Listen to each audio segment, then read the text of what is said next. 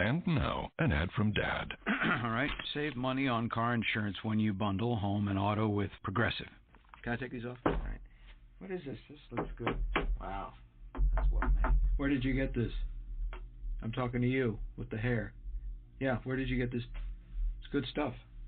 That's solid. That's not veneer. That's solid stuff. Progressive can't save you from becoming your parents, but we can save you money when you bundle home and auto. Progressive Casualty Insurance Company, affiliates, and other insurers. Discounts not available in all states or situations. Blog Talk Radio. Welcome to Creating a Family. Talk about infertility and adoption. We're a weekly radio show, podcast, and to make sure that you automatically hear about each episode, subscribe to our show at either iTunes or on the radio page of our site, creatingafamily.org/radio show. Today's show will be on considering single motherhood. I'm Dawn Davenport. I'm the director of Creating a Family. We're a nonprofit providing education and support for adoption and infertility, and you can find us online at creatingafamily.org. The Creating a Family radio show is underwritten by our corporate sponsor, Ferring Pharmaceutical. Ferring has a Heart Plus pharmacy savings card, which helps patients, both cash-paying and insured, save money on their fertility medications. To get more information on the Heart Plus pharmacy savings card, talk with your doctor, or visit the Ferring website at ferringfertility.com/heart. Or if you are a technophobe, you can give them a call at 1-888-FERRING, FERRING. We primarily keep in touch with our audience through our twice-weekly e-newsletter. We let you know about the latest developments in infertility and adoption, as well as the upcoming week's blog and show topic. To get more information, you can sign up for our weekly newsletter on any page of our website, creatingafamily.org. I blog on topics of interest to those involved with either adoption or infertility 3 times a week. And a recent blog that you might enjoy was yesterday's blog on the impact of the Internet on adoption. As you can imagine, it has had a huge impact, and we talk about both the positive and the negative. This show, as well as all the resources provided by Creating a Family, could not happen without the generous support of our gold sponsors, including Fairfax Cryobank. Fairfax has been a leader in sperm donation for over 25 years and is dedicated to supplying updated, verified, and accurate medical and personal information on their donors. Only 1 in 200 applicants make it through their screening process to become a donor. We also have All Blessings International, an adoption agency with offices in Missouri, Kentucky, and they work with families throughout the U.S., placing children from Congo, Haiti, Hong Kong, Latvia, Taiwan, and El Salvador. They also have a domestic infant program. And we have independent adoption centers whose mission is to provide open adoption placement and counseling to birth and adoptive families. They work with families in all 50 states and are fully licensed in California, New York, Florida, Texas, and more. You can get more information about all of our sponsors by clicking on their logo, which is on the right-hand side of our website. Yes, all right. Now today's show, as I mentioned, is going to be on considering becoming a single mom. Should you become a single mother? What are your options? And how to raise healthy, happy kids as a single parent. Our guest, Arlie Varone, she is a clinical social worker, single adoptive mom of 2, and author of 2 books for single people interested in adopting. Those books are Adopting on Your Own, The Complete Guide to Adopting as a Single Parent, and Single Adoptive Parents, Our Stories. We also have Dr. Michelle Oddie. She is the laboratory director for Fairfax Cryobank, and Mickey Morissette. She is the founder of ChoiceMoms.org. She is a single mom of 2 by donor sperm, and she is author of Choosing Single Motherhood. Welcome, Michelle, Lee, and Mickey to Creating a Family. Thank you. Thank you. Thank you. I am looking forward to this show. We're going to more or less divide the show into 3 parts. As our audience probably knows, I outlined the show more or less based on the questions that came in. And the way the questions came in, the first we're going to be talking about using donor sperm to become a single mom. Then we're going to be talking about adopting as a single. And then we're going to be talking about raising kids alone. All right, so kind of following that order, I'm going to start with a question from Bettina. She says, wow, the timing of this show couldn't be better. I am considering breaking up with my partner because she does not want to become a mother, and I do. I am trying to think through all my options to become a single mom, but right now I think I'm going to do donor sperm. Can you ask your guest to talk about how you select a donor? I've heard you talk about using a sperm bank, but can you tell me more about how to go about choosing a donor and what to look for? Okay, Michelle, let's start with you. And she's kind of asked two questions, but they're all she's asked about the process of using a sperm from a sperm bank, but she's also asked about how to select a donor. Let's reverse those questions and talk first about the process of using sperm from a sperm bank, and then let's move into talking about choosing a donor.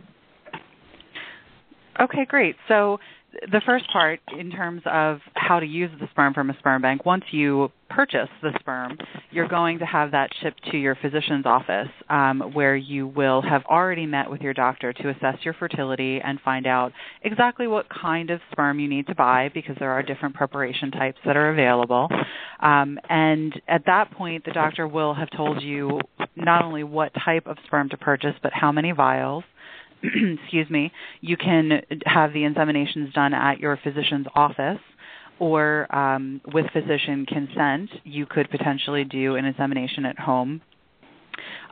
For most single women, they're going to want to do this in the doctor's office and have the doctor perform the insemination in the office for them, unless you are undergoing the route of IVF, which would then mean you have to go through the cycle and harvest your eggs, and then they would use the sperm to fertilize the eggs and then complete an embryo transfer.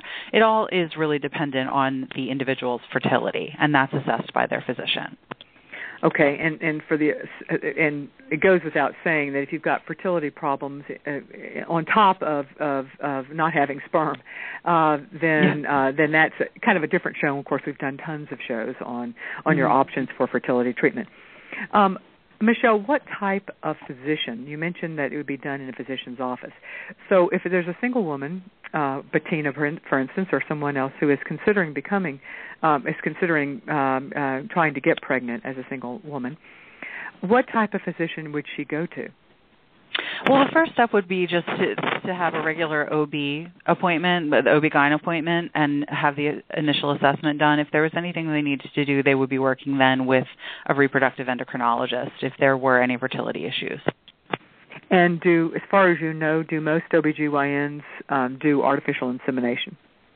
Many do.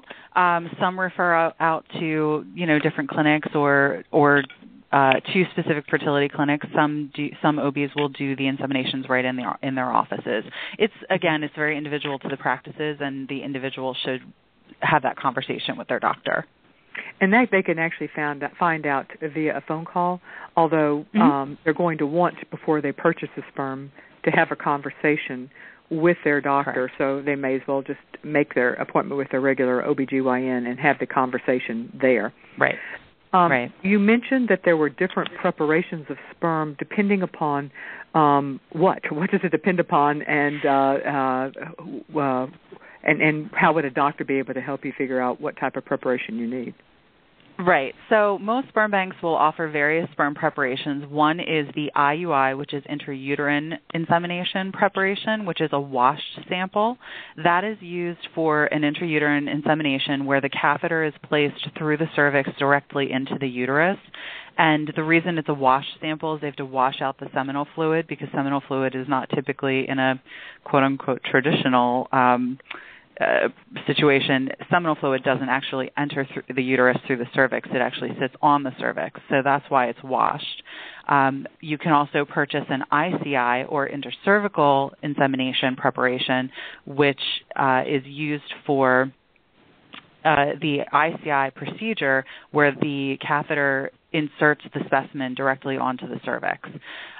You could also purchase, some sperm banks offer IVF or ART samples, which are samples with a lower count, a lower number of sperm per vial, because those are typically used for artificial reproductive technologies such as IVF, where you actually need fewer sperm to fertilize an egg that's being done in vitro in the lab.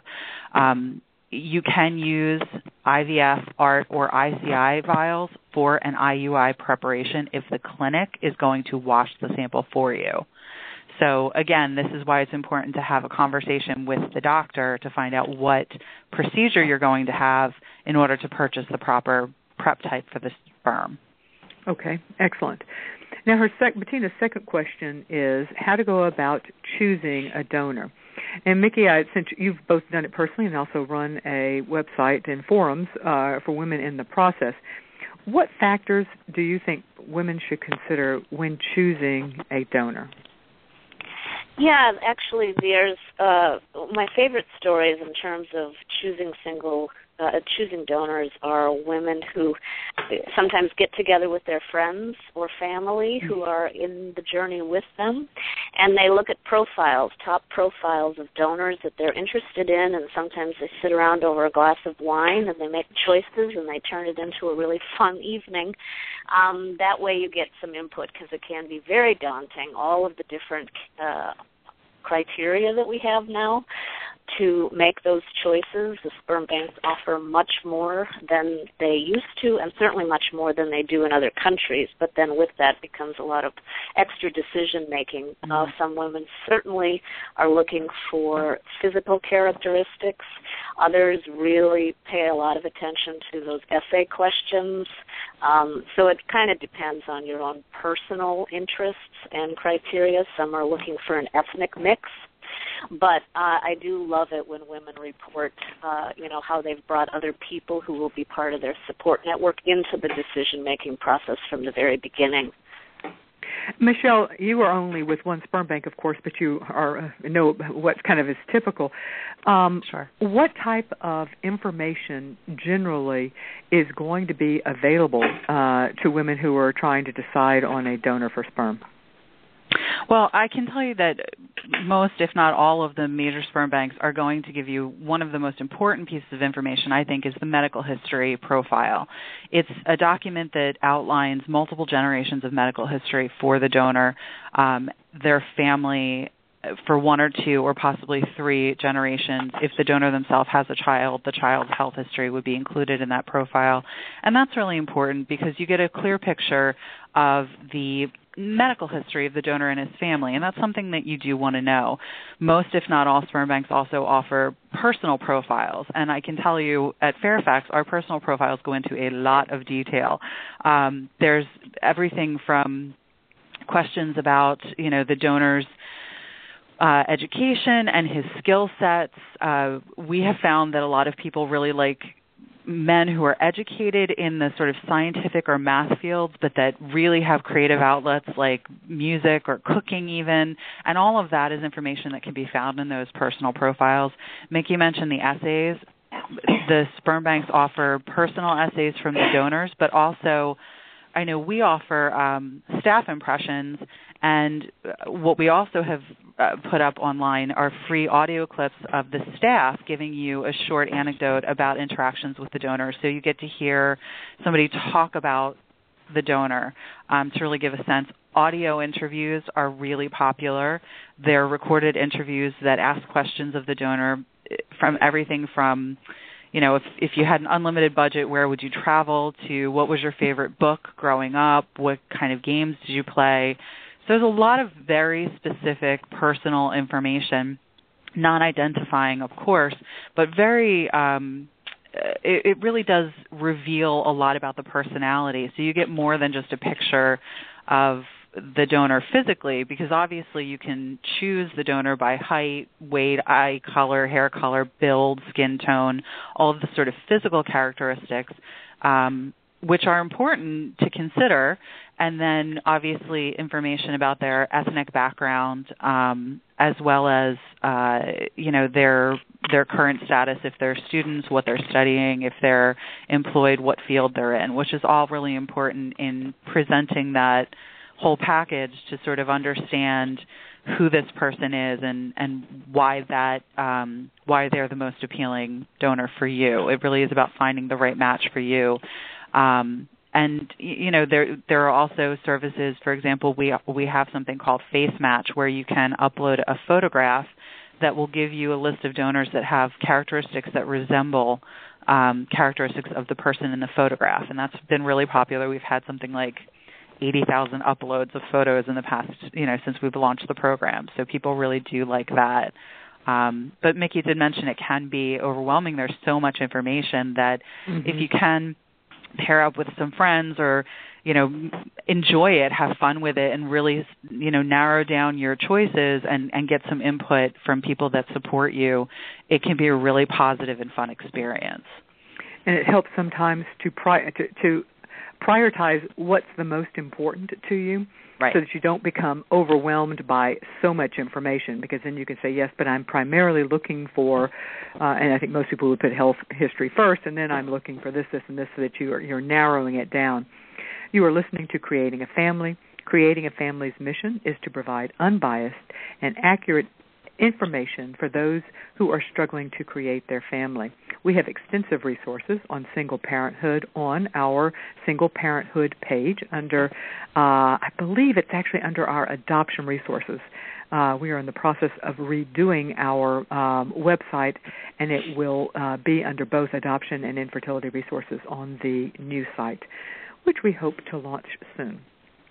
The next question we've gotten has to do with anonymous versus identified donors, and I think that and then known donors. The question didn't ask that, but I'm going to throw that in because I think there is some confusion out there about what these terms mean when we're speaking of donor sperm, because there's a lot of talk now about the subsequent child's right to know or potential that the child might want to know information about the donor.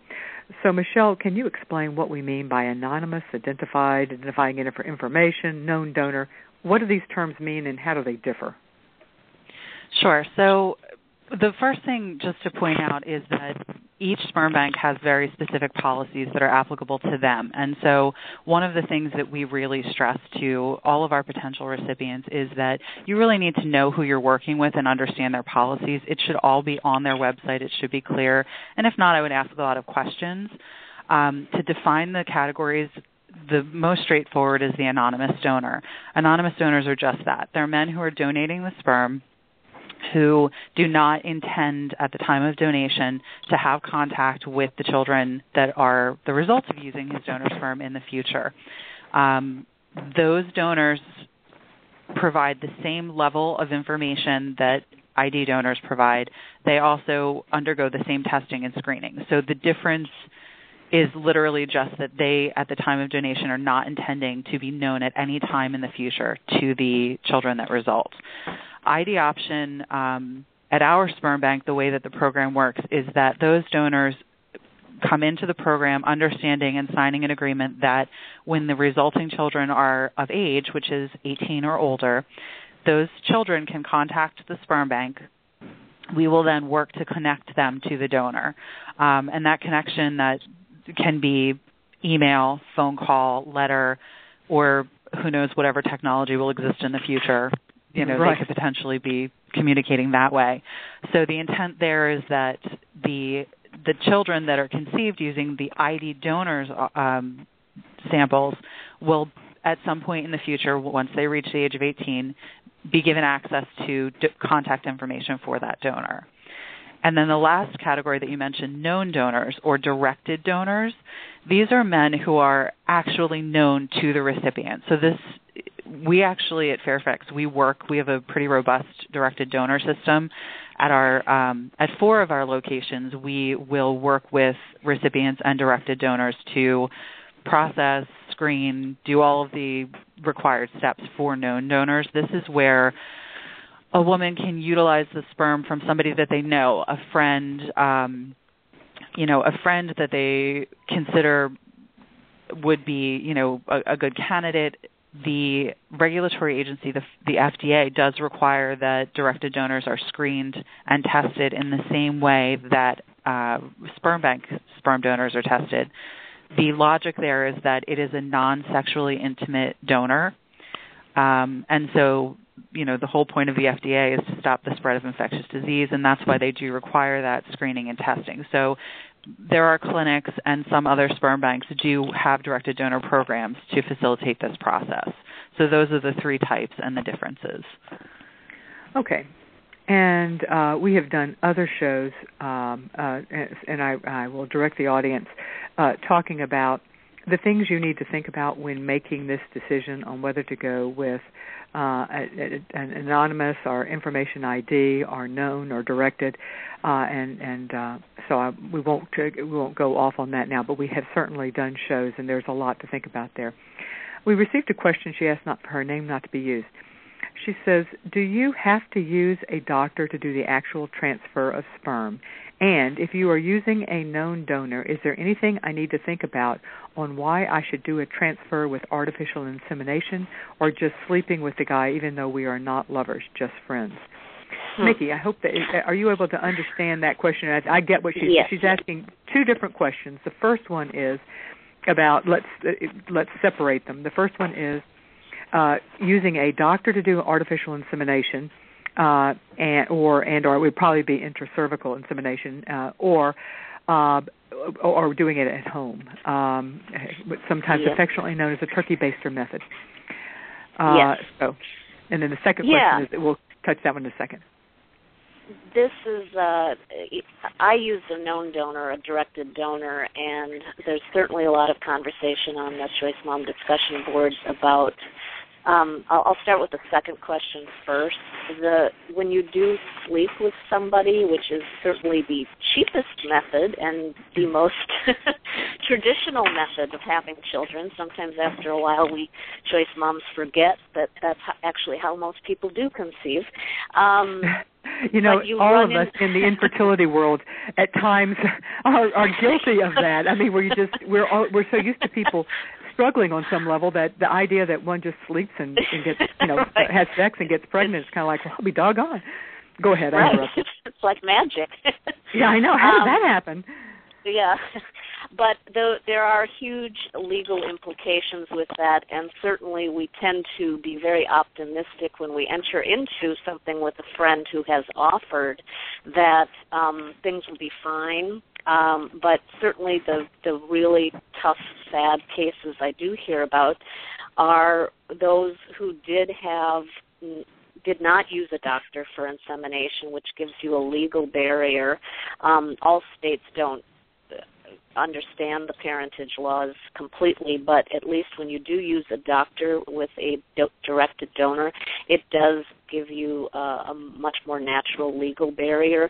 There are a lot of cases I do hear about, not a lot, but certainly there are those cases, and you don't want to be one of them, where either the donor has decided he loves the idea of having children and wants to be very involved, and maybe he wasn't a very good partner choice for various reasons and might not be a good father choice. And so that ends up causing some wrinkles as time goes on. I talked recently with a woman who 10 years after the fact is having to go through that issue with her son and his directed donor, who wants to be much more involved than either she or the son want to be. And you do also have the cases where donors have then been sued for child support over time. It doesn't happen a lot in the Choice Mom community, but it's certainly something where there are no legal protections when you do sleep with somebody. And then, could you remind me the first question? The first part of her question had to do with whether or not to, and you've kind of answered it from a legal standpoint. I don't know if there's another way, if there are any other things to think about other than legal, whether or not to do a transfer in a doctor's office, which would probably, or do it at home.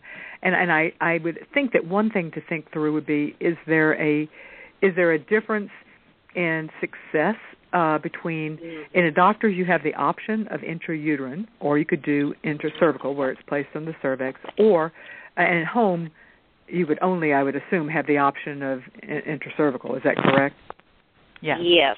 And, to that I would add that I always recommend that women start off with a doctor for the fertility testing. We tend to underestimate, women who choose single motherhood tend to be fairly goal-driven women who just feel generally like they'll succeed at whatever they do, but conception is not within our control, and so women do tend to underestimate the fertility challenges that come after the age of 35, which we typically are. So I always recommend that women start with their doctors, get the full fertility testing that's available to make sure. A lot of women, it's actually the known donor section of choicemoms.org has more traffic than almost any other section on the website. There are certainly a lot of women who are opting for that first, but again, with a doctor's attention,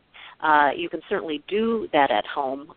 I've also found it's been fun at workshops I've done. It's been fun to listen to the different perspectives. Women in San Francisco, for example, very much are familiar with the at-home insemination process. I brought it up at a discussion group in New York, and a woman said, we don't even like to do our nails by ourselves. We don't even like to do our own nails. Why would we want to do that? But anyway. But yes, I would always recommend starting with a doctor, and they can certainly help facilitate at-home insemination. And there's also great midwives who are available for consultations. You know, it's interesting because I would say in our audience, we don't, and it could be that that's because they're not, but we hear more from people who are interested in donor sperm. And identified information is certainly the one that most people are at least asking questions about. So that's an interesting thing. Not so much the in-home, that we don't hear too much about, but yeah, interesting. You're listening to Creating a Family. We are a nonprofit, and one of the ways we pay our bills is through our wonderful sponsors who believe in our mission of bringing you unbiased, accurate information and supporting you on whatever your path is to achieving parenthood. One way you can help us is by supporting those who support us. So you've just heard about a few of our gold sponsors at the beginning of the show, but we have other sponsors as well. So if you're looking for an infertility doctor, attorney, or therapist, or a sperm bank, or egg bank, or donor egg or surrogacy agency, or donor embryo clinic, or an adoption agency, or an adoption attorney or therapist, please make your first stop to Creating a Family directories on the service provider page of our website. You can search by location, services provided, years in operation, just a whole host of factors that we think are important when choosing. And by using these directories, you support those who support us, and we thank you.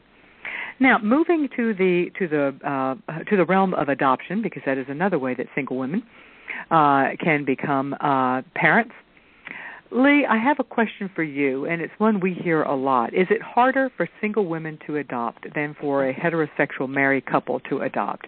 And I think to answer that, we probably need to talk about the different types of adoption. So I'll ask you that question first, related to domestic infant adoption, also sometimes known as birth mother relinquishment adoption, where the birth mother chooses the family to parent her child. Yes. Well, I would say that basically it probably is somewhat harder, and one of the reasons for that being that birth moms, birth parents have a lot of input in terms of choosing an adoptive parent, and that's a good thing. But many choose to have a heterosexual couple, a mom and a dad, raise their child. And so I think that it is somewhat harder for a single woman or a single man to be chosen by a birth mom. It doesn't mean that it's impossible, but I think that it is less likely. Yeah, that's what we see as well. We did a show just a month ago, I guess, on what expectant women look for when choosing adoptive families. And, of course, we got this question about single moms and single dads. And the adoption professionals were not, they were more, oh, yes, we absolutely see single women getting chosen. But I certainly see, Lee, exactly what you say, and that is, yes, they are getting chosen, but I do think it takes longer. Lee, are you seeing that the single women who are being selected are open to more risk factors or any conditions that would make the child harder to place, and the ones that we usually see are a history of prenatal exposure, alcohol or drugs during the pregnancy, or a history of mental illness in the birth family or extended birth family.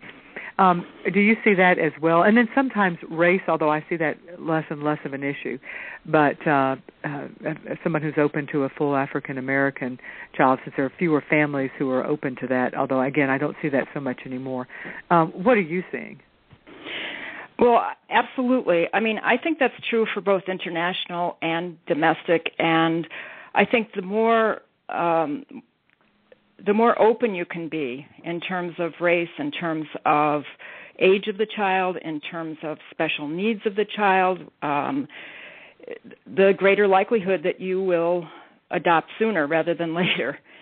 So, I definitely think that, but, at the same time, I mean, one of the things when I was running my decision-making groups in the 80s and 90s, I mean, it's important to be true to yourself. I mean, on the one hand, you need to think about, being open, but on the other hand, if there's certain things that you find that you just really couldn't feel comfortable with, it's important to be clear about that within yourself and not to move so far outside of your comfort zone that you're just not comfortable going forward with the adoption. Amen, and I couldn't agree with you more. As much as we want people to consider outside of their initial comfort zone, what I really want is for people to get educated about what those things really mean.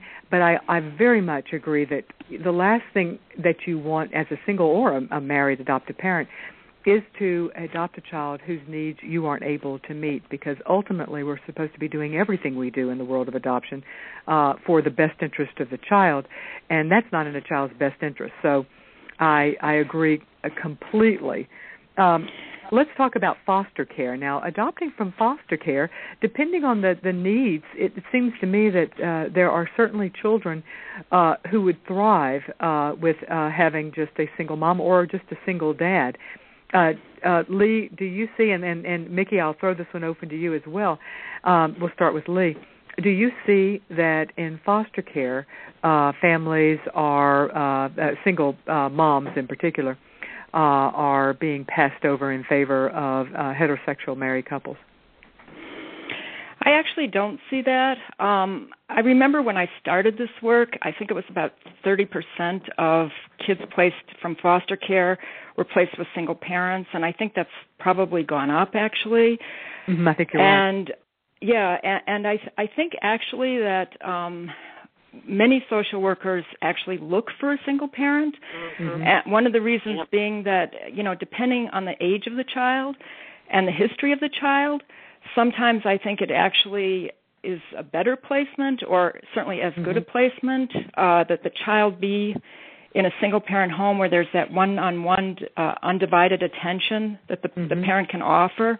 Perhaps they were, just to throw out an example, sexually abused by, a man, and they feel that a placement with a single woman would be better. There are various scenarios that actually make it sometimes preferable that a child be placed. Yeah. I see it as well, so I think it is. But again, adopting a child from who has experienced trauma, neglect, abuse is not for everyone, and you absolutely do need to understand so that you know whether you're capable of meeting that child's needs. And again, Creating a Family has many, many, many resources to help you do just that, to say nothing of the fact that you will be required to take one of the rather extensive education programs being offered. Now, international adoption. Lee, what are you seeing when international adoption as far as being open to single moms? Well, that's been, as I'm sure you know, Dawn, a huge change because when I actually started my adoption in 1983, that was just the beginning of a lot of single women adopting internationally, and there were several countries that were open to single women and some to single men. And that, continued through the 80s and the early 90s and actually the 90s. And then several things happened that I think, made it less. I mean, many countries have basically closed. I mean, many have closed. Many agencies have closed since the recession, and many countries have closed because they put much more strict guidelines on who they will allow to adopt. Mm-hmm. For example, China, I think it was in 2008, and Russia, as you know, last year. So many of the countries where singles were adopting have closed, basically, to singles. Or at least they're very much more strict in terms, like for China, they will allow singles to adopt, but only special needs children. Mm-hmm. Yeah, you're exactly right. Let me, Mickey, I know I said I was going to ask you a question as well on that one. Let me, this one I will ask to you, and then I imagine Lee will have some input as well. Leslie writes, I would appreciate any suggestions as a single woman on how to prepare my adoption profile so that it will be more appealing to birth mothers. Any thoughts on that, Mickey? Yeah, I actually have a friend who adopted here, and one of the things she did that really brought her to the top, actually it was one of those situations where about 5 children over time were actually placed with her.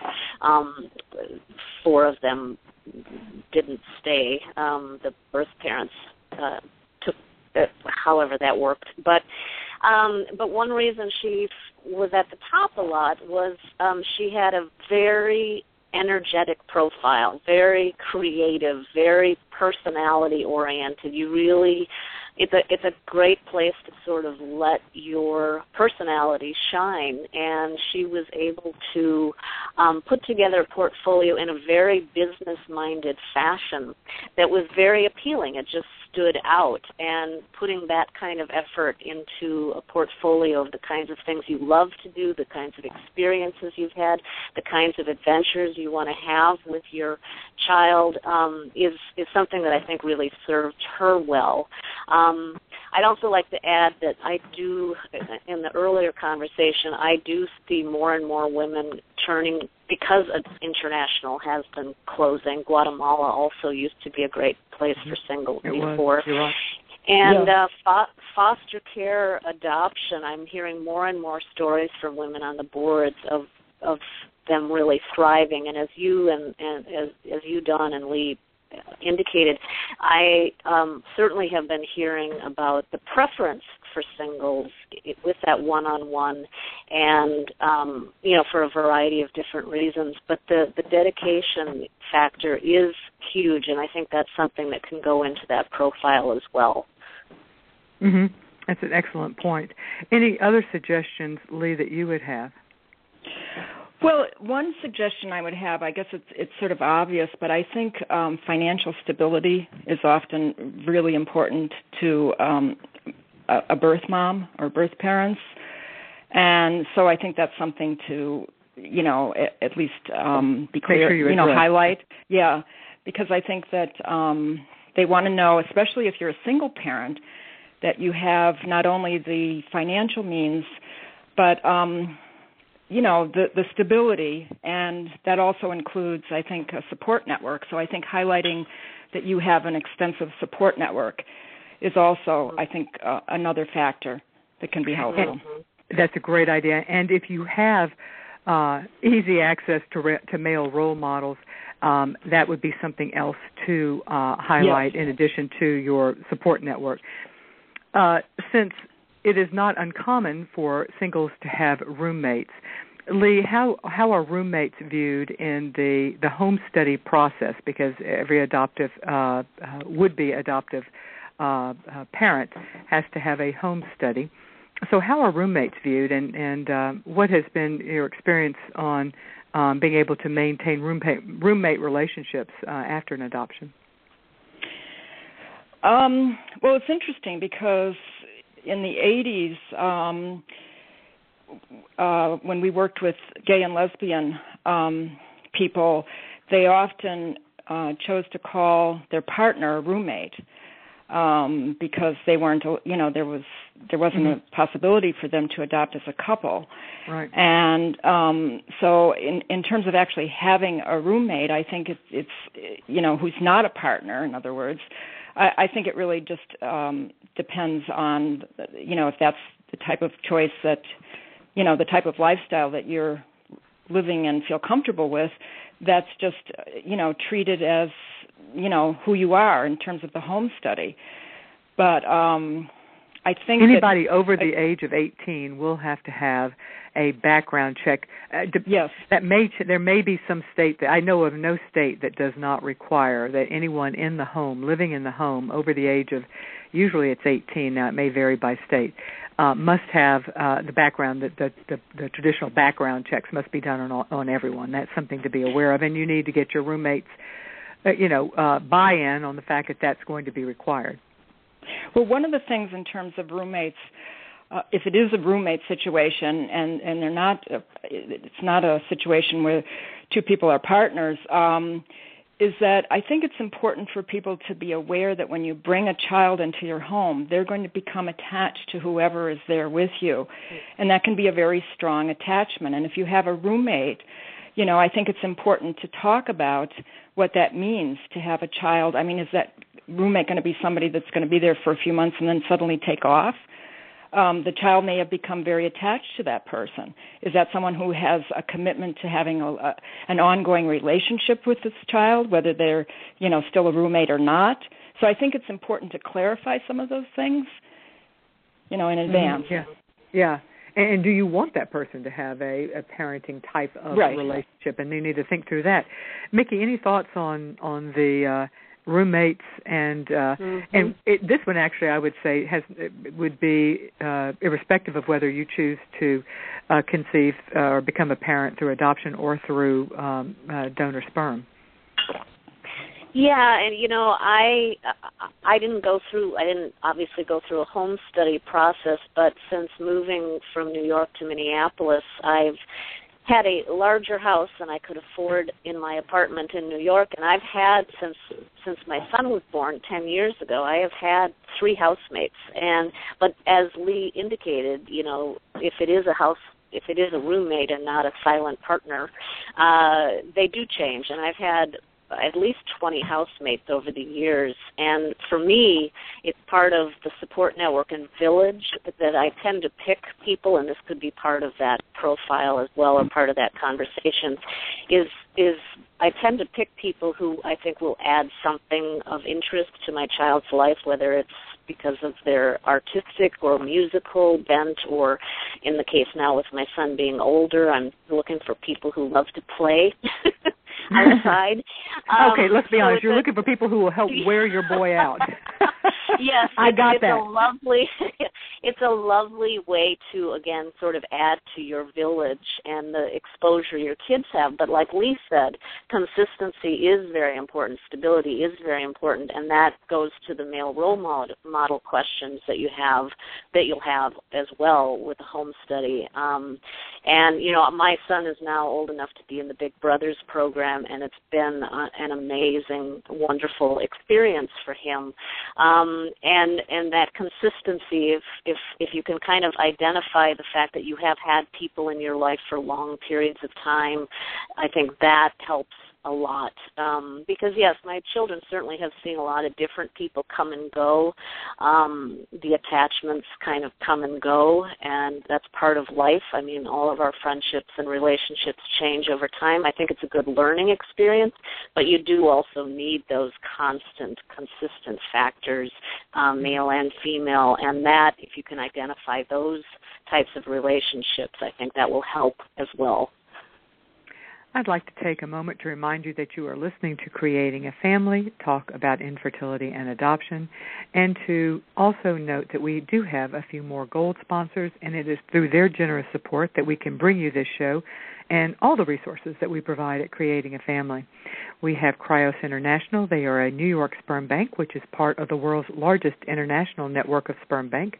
Cryos New York offers donor semen and semen storage services with the ability to ship specimen to more than 65 countries. And we have Reproductive Medicine Associates of New Jersey. They are recognized as a scientific and patient care leader in the field of infertility with 7 offices in New Jersey. They maintain IVF delivery rates well above the national average. And last but not least, Children's Connection with offices throughout Texas, providing domestic infant adoption, embryo donation adoption, home studies, and post-adoption support to families throughout the United States. Well, Mickey, you did a great segue into Jennifer's question. She says, I am adopting as a single mom, a single woman. I have a referral for a little girl who is 3 from Uganda. How will I know if she has enough good male influences in her life? I have an amazing father who I hope will be around for a good portion of her life, but I am wondering what are the signs that he is not enough? So I think let me back up and start with a question is, what are some ideas that, and I'd like to ask all of you, Michelle, you have some knowledge of this because of what you talk with a lot of single moms. So what are some ideas for finding male role models for your girls and boys? Because I am a big believer that girls need male role models just as much as boys. We think in terms of boys, but I believe both, I think children all need male role models. So, Mickey, since you were the one who had just mentioned Big Brothers, let me go back and say, and let's start with you, and then I'll ask Lee and then Michelle. Yeah, we just started the Big Brothers program this year. You know, they do the full background checks. They check in with everybody along the way each month, and I think it's been wonderful. He's been matched with an amazing 28-year-old man, and they've done wonderful things a couple times a month. So I'm a big proponent of Big Brothers. You know, when I started, my daughter now is 14, and I tend to have a lot of male friends, but when I relocated, I was kind of starting over, and so typically I did think about my father. Of course, he's now quite a bit older and is starting to suffer from dementia, so obviously, again, things change over time. He's been a wonderful influence for both of my children, and I like the fact, certainly, yes, girls need male role models just as much as boys do. But I think, you know, I've had a lot of, you know, part of it is as our kids grow and develop, the idea is to keep looking out consciously for people who fit in with their skill sets. My daughter's very creative. My son is very athletic. And so it would have been easier for me if my son was also, he's also very creative, but he really wants to play sports. And so I've had to sort of adapt and keep people in mind and keep looking. And, you know, it is about being very, very conscious about who's around, whether it's coaches, whether, especially once they get to school, it's parents of friends who can fill some of that as well. I've got a wonderful friend who's been around for about 5 years in my son's life. He takes him rock climbing and swimming and biking on a regular basis with his son. So there are lots of opportunities when you keep looking. Lee, any suggestions either from yourself personally or for others that you've worked with, or from the book, the Single Adoptive Parents, Our Stories, any that you can mention from that book or from your own life? Well, interestingly enough, for my own life, I dated a man when my son was very young, when he was about 2, and the relationship didn't work out. But he continued as a friend my son is now 30, and he's been a wonderful friend to both me and my son. So it's sometimes you don't know where these male role models are going to come from, or by what means. But as Mickey said, I also had my son in a Big Brother program. And he was matched first with a young man who was in his 20s, and then he moved on, and then with another older man, and that was wonderful because, you know, they did things that I didn't necessarily want to do with my son. And, you know, so I think that, as Mickey said, I mean, just to be sort of consciously aware of within your environment. I have other adoptive parents, for example. I had a friend who was a single adoptive parent, and he was a role model to, you know, or he was someone who was in the lives of many of the women who had adopted. And I agree with you, Dawn, that it's important for girls as well as boys to have connection with men, positive connections with male role models. Michelle, any creative ways that you've seen some of the single moms that you've worked with, creative ways that they have found to make certain they have men in their children's lives? Well, it's interesting. I've done several different panels, like most of us I'm sure have, and at one of the recent ones that I was at, a woman in the audience, she was a lesbian who had been partnered but was now single, who was pursuing this on her own. She talked about this, and she was lucky enough to have several brothers, so she was not lacking men in her life. And so she was going to be relying on them. But she also made an interesting comment about the fact that the donor was going to be a male role model, though he wasn't known to the child while they, her future child, while the child would be growing up. Her plan was to provide the profile information, to talk about him openly, to talk about his interests and everything. I thought that was interesting. It was the first time I'd ever heard anybody verbalize something like that. Me too, but I kind of question that, because I think in terms of role models as being people your child actually sees, I think that a donor who is not a part of their life, and it is possible to have a known donor that is a part of your child's life, and I get that, then that person is intending to play a role in the kid's life. But I'm not sure, and I don't know, I'll have to think on that, but I think the theoretical idea that there was a man who donated sperm, I wonder how useful that would be from a child's standpoint who is looking for how to become a man or how to become a woman and relate to men in this world. I think she was, I just thought it was interesting, and I think that she was thinking about it in terms of a bigger scale, like who her role models in life have been, not necessarily people that she's known. But generally I see your point, like, Albert Einstein might be a role model. Generally what we do here is that, it's male relatives, it's male friends, but obviously as Lee and Nikki have said, you have to really think carefully about this, because it's, you want stability in your child's life. And so people who have really strong connections with friends that are like family, like many of us do, those are the kind of men that they're bringing into the children's lives. Well, and you raise a good point that this leads into another question we have. What are some good ways for me to help create attachment for my daughter to my family, immediate, my mom, dad, sister, and niece, so that she bonds with them but does not lose her understanding of me as the mom? I'm interested in this question because I do know that we hear a lot on the Creating a Family communities, and again, I don't know if this is unique, but it does seem like a lot of single parents, but in particular single moms, end up living near extended family, and most often it is a conscious choice that they're making to have community around. So, Lee, I'll start with you on this one. What are some ways? I think that this questioner is wondering if she wants her child to be attached to her family, her extended, her parents and sister and niece, but she doesn't want to lose her identity as the child's mom. She has yet to adopt. Any thoughts that you can give her? Well, I guess my first response to that is that the more people you can bring in, the better it will be for you and your child, and that there's not really a danger of the child losing a sense of you as their mom. So I would have loved dearly to have been able to move, closer to my family. My mother died when I was quite young, and I'm always very envious of people who have that kind of support, particularly as a single parent. So I don't see that as something that's really, a danger in a way.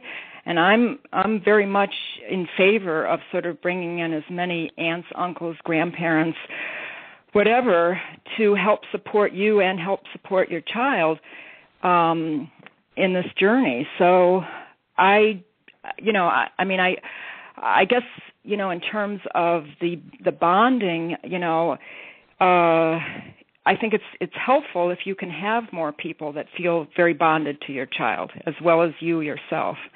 I guess, we use a saying around here, and often it's used in relation to open adoption, but it can be used in any way. You can't have too much love. There's just, right. The more people that love your child, the better. It's an and, not an either or, as your conjunction seems to me.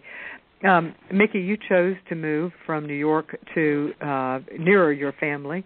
And what are some other ideas of creating community to surround you and to support you and your children?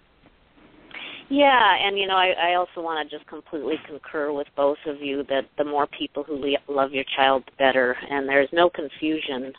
Even, a choice mom with an open adoption, now that everyone's older, her son certainly knows both his birth mother and his birth father, and that as well has been a wonderful gift to him. And, yes, I did relocate to be closer to family and roots, and that's been a wonderful situation for all of us. The one thing that we do now that I heartily enjoy every year for Thanksgiving is how we've done it. The kids and I stay in our pajamas all day because we really don't have a lot of family. My parents live in Arizona in the winter, and we don't have extended family, so it's a fairly small unit.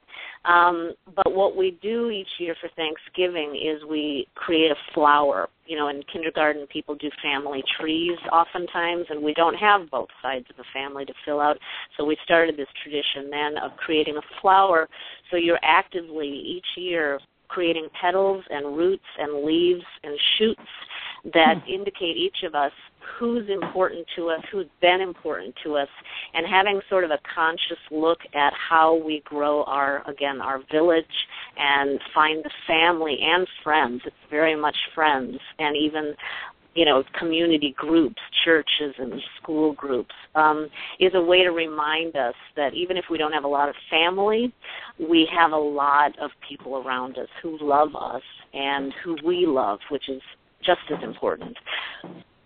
Yeah, and that's a beautiful tradition. It really is. I've heard you speak of that before, and I love that idea. Here's a question we have. As a single mother, how do you handle your boyfriends? And I was going to just leave that. Oh, I was going to say that and not give the rest of it. I thought that would be an interesting question. However, she does go on. She says, by that I mean, when do you introduce them to your kids? My son is a baby, so now he is clueless, plus I don't have time for a boyfriend. But when he's older, what is the best way to handle it? So let's say, Lee, what are your suggestions to single women who are dating as to do you introduce your boyfriend? If so, when do you introduce your boyfriend? How do you handle that? Well, I feel frankly like I made some errors in this area, but I guess you learn from your mistakes in a way. Sure, we all do. Yes, we do.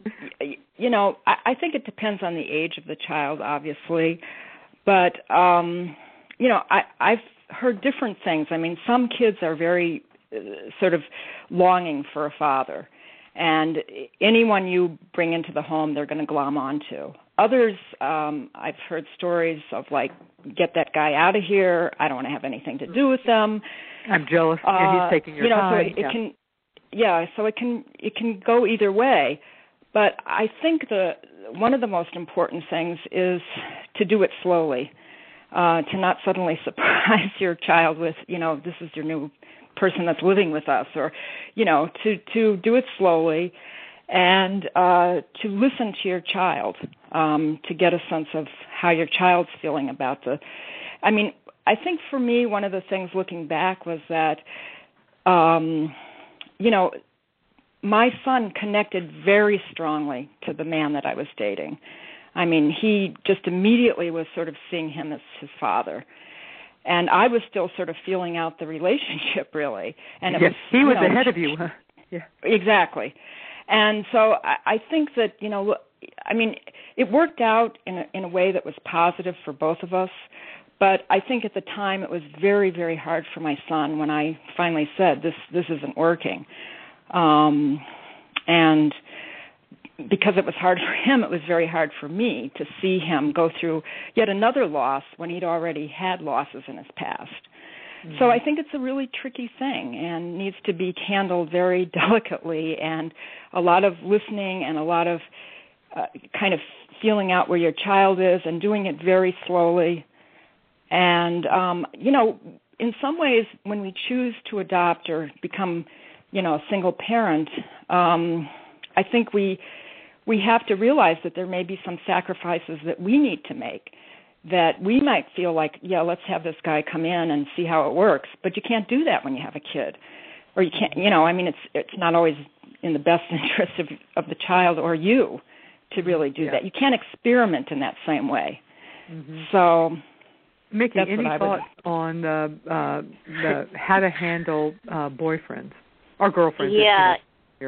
Yeah, I could. There should be much more content and shows that we do on this topic alone. I agree with you. I certainly have a lot of anecdotes from people who have dealt with it in different ways, and yes, made mistakes and corrected them later, and gone through a lot of hardships. I'm having a little more experience with dating lately than I intended to. My kids are now older, and it's made a huge difference because, yes, I think up until, generally, unless somebody really falls into your lap, you tend to not have a lot of energy until they're around 7 or 8.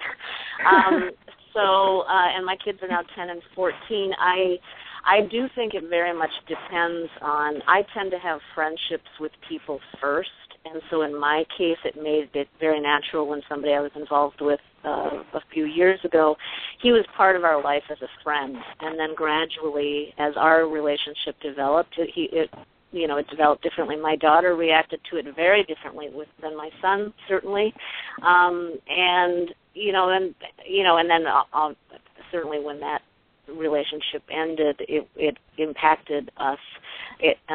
But again, it's been one of those things that I think is kind of a learning. You talk about it. I mean, part of it is talking about loss. We all experience losses. We all experience grief. My son a few years ago expressed for the first time that he wished he had a dad when he was with a family friend, and that was the first time we'd had that conversation, and he was 8. And then he did want to meet his biological father, which we did last year for the very first time. And there, too, it was just to shake hands. So it does depend on what your children are kind of looking for, what you are looking for, what that other person's looking for. I've certainly had situations where there's been men who have wanted to be integrated into the family, and it's just not right. So that's different, and so you do figure out the parameters piece by piece. And again, ideally, I mean, you do change your dating partners. I'm certainly now looking for people who would be great male role models if I'm at all going to be serious about them. But, in other cases, you're just looking to be out and be a mom, and it's not, I don't have any interest in merging until my kids are both gone. So it's a very different kind of dating experience than a lot than I think other people have. Michelle, I'll give you the last chance, and from your experience talking with women, of course, you probably talk with women more when they're at the thinking, not the actual raising. Right. But what are women thinking? How much are they giving? How much pre-thought are they giving to the idea of how becoming a mom will change their dating life? In being at the sperm bank and doing the panels that I have participated in with the actual potential recipients, the conversations usually aren't about that. So I don't know that I have much to contribute there. They're mostly talking with me and at these panels about what kind of donor they're looking for and why those characteristics are important. I think it's telling in that they're looking for people who they might also consider potential, have characteristics of potential men to date. So other than that, we don't really get that much into how it's going to affect their dating life. And quite frankly, people don't think about it, in my experience, until after the fact, unless there's a guy in their life at that, when they're considering this, which is not the norm like that. Can I add something real quick? Sorry. Please, absolutely. Yeah. Yeah, I do in a lot of the workshops hear women who are afraid that they're never going to meet a partner, and to that I would certainly say generally you probably won't want to for a long time, but then if you do, it's certainly not. It doesn't preclude you from having relationships later in life, and again, your choices might change, but it's that's something that I know a lot of women do have a fear about, and it's really not, it's not something they need to be afraid of. Actually, it's funny you say that. I was just speaking at a conference not very long ago with a woman who has been home 1 year with after having adopted a child, and she was saying, she goes, it's like this child is like a guy magnet. She said, and we've always heard the reverse, where a child is a chick magnet. I was surprised by that, because I was thinking, she goes, I don't have the time for it, but it was very funny when she said that. I thought, well, there you go, If you have enjoyed our show and want to help us grow, please rate this podcast on iTunes. You can either reach iTunes on your computer or your phone, and you could just type, when you get there, just type in the words "Creating a Family," and we will pop up and you can rate it. And if you've got an extra minute, we would love to have you leave a comment. You can also access iTunes from the radio page of our site, creatingafamily.org/radio page. Click on the iTunes button and it will take you there, and you can rate it as well. Well, thank you so much, Lee Verone, Dr. Michelle Ate, and Mickey Morissette for being our guests today on Creating a Family. Now, Mickey, if people are going to want to get more information on you or your book, you want to give us the address, your brand new, or new and not brand new, it's a new and revised website. You're ahead of me on this. What is that website? Yep, I'm very excited about choicemoms.org. I think I'm a few months ahead of you in the revamping, but it's great. Choicemoms.org. I'm very happy with it. It's got about 500 articles from the old version, but it's a lot easier to navigate. Yeah, I'm holding you out as hope that I will eventually get there, or we will eventually get there. Lee, if people are wanting more information on you or either of your books, including your new book, Single Adopted Parents, Our Stories, can you tell them how to get to yours? Is fortunately a very easy website. How do they get there? It's leverone.com, basically. Yeah. And also the books are available on Amazon and Barnes & Noble. And Michelle, can you give us the Fairfax Cryobank website? Sure. It's pretty easy. It's www.fairfaxcryobank.com. You have no idea how all of you have great URLs. I have come to dread what I call ugly URLs now on this show, because you try to think, how am I going to say this in a way that people could possibly get there? Yes, so thank you all for having great URLs, as well as for being our guest today on Creating a Family. And also thanks to our audience for being here today. And I will see you guys next week. Thank you.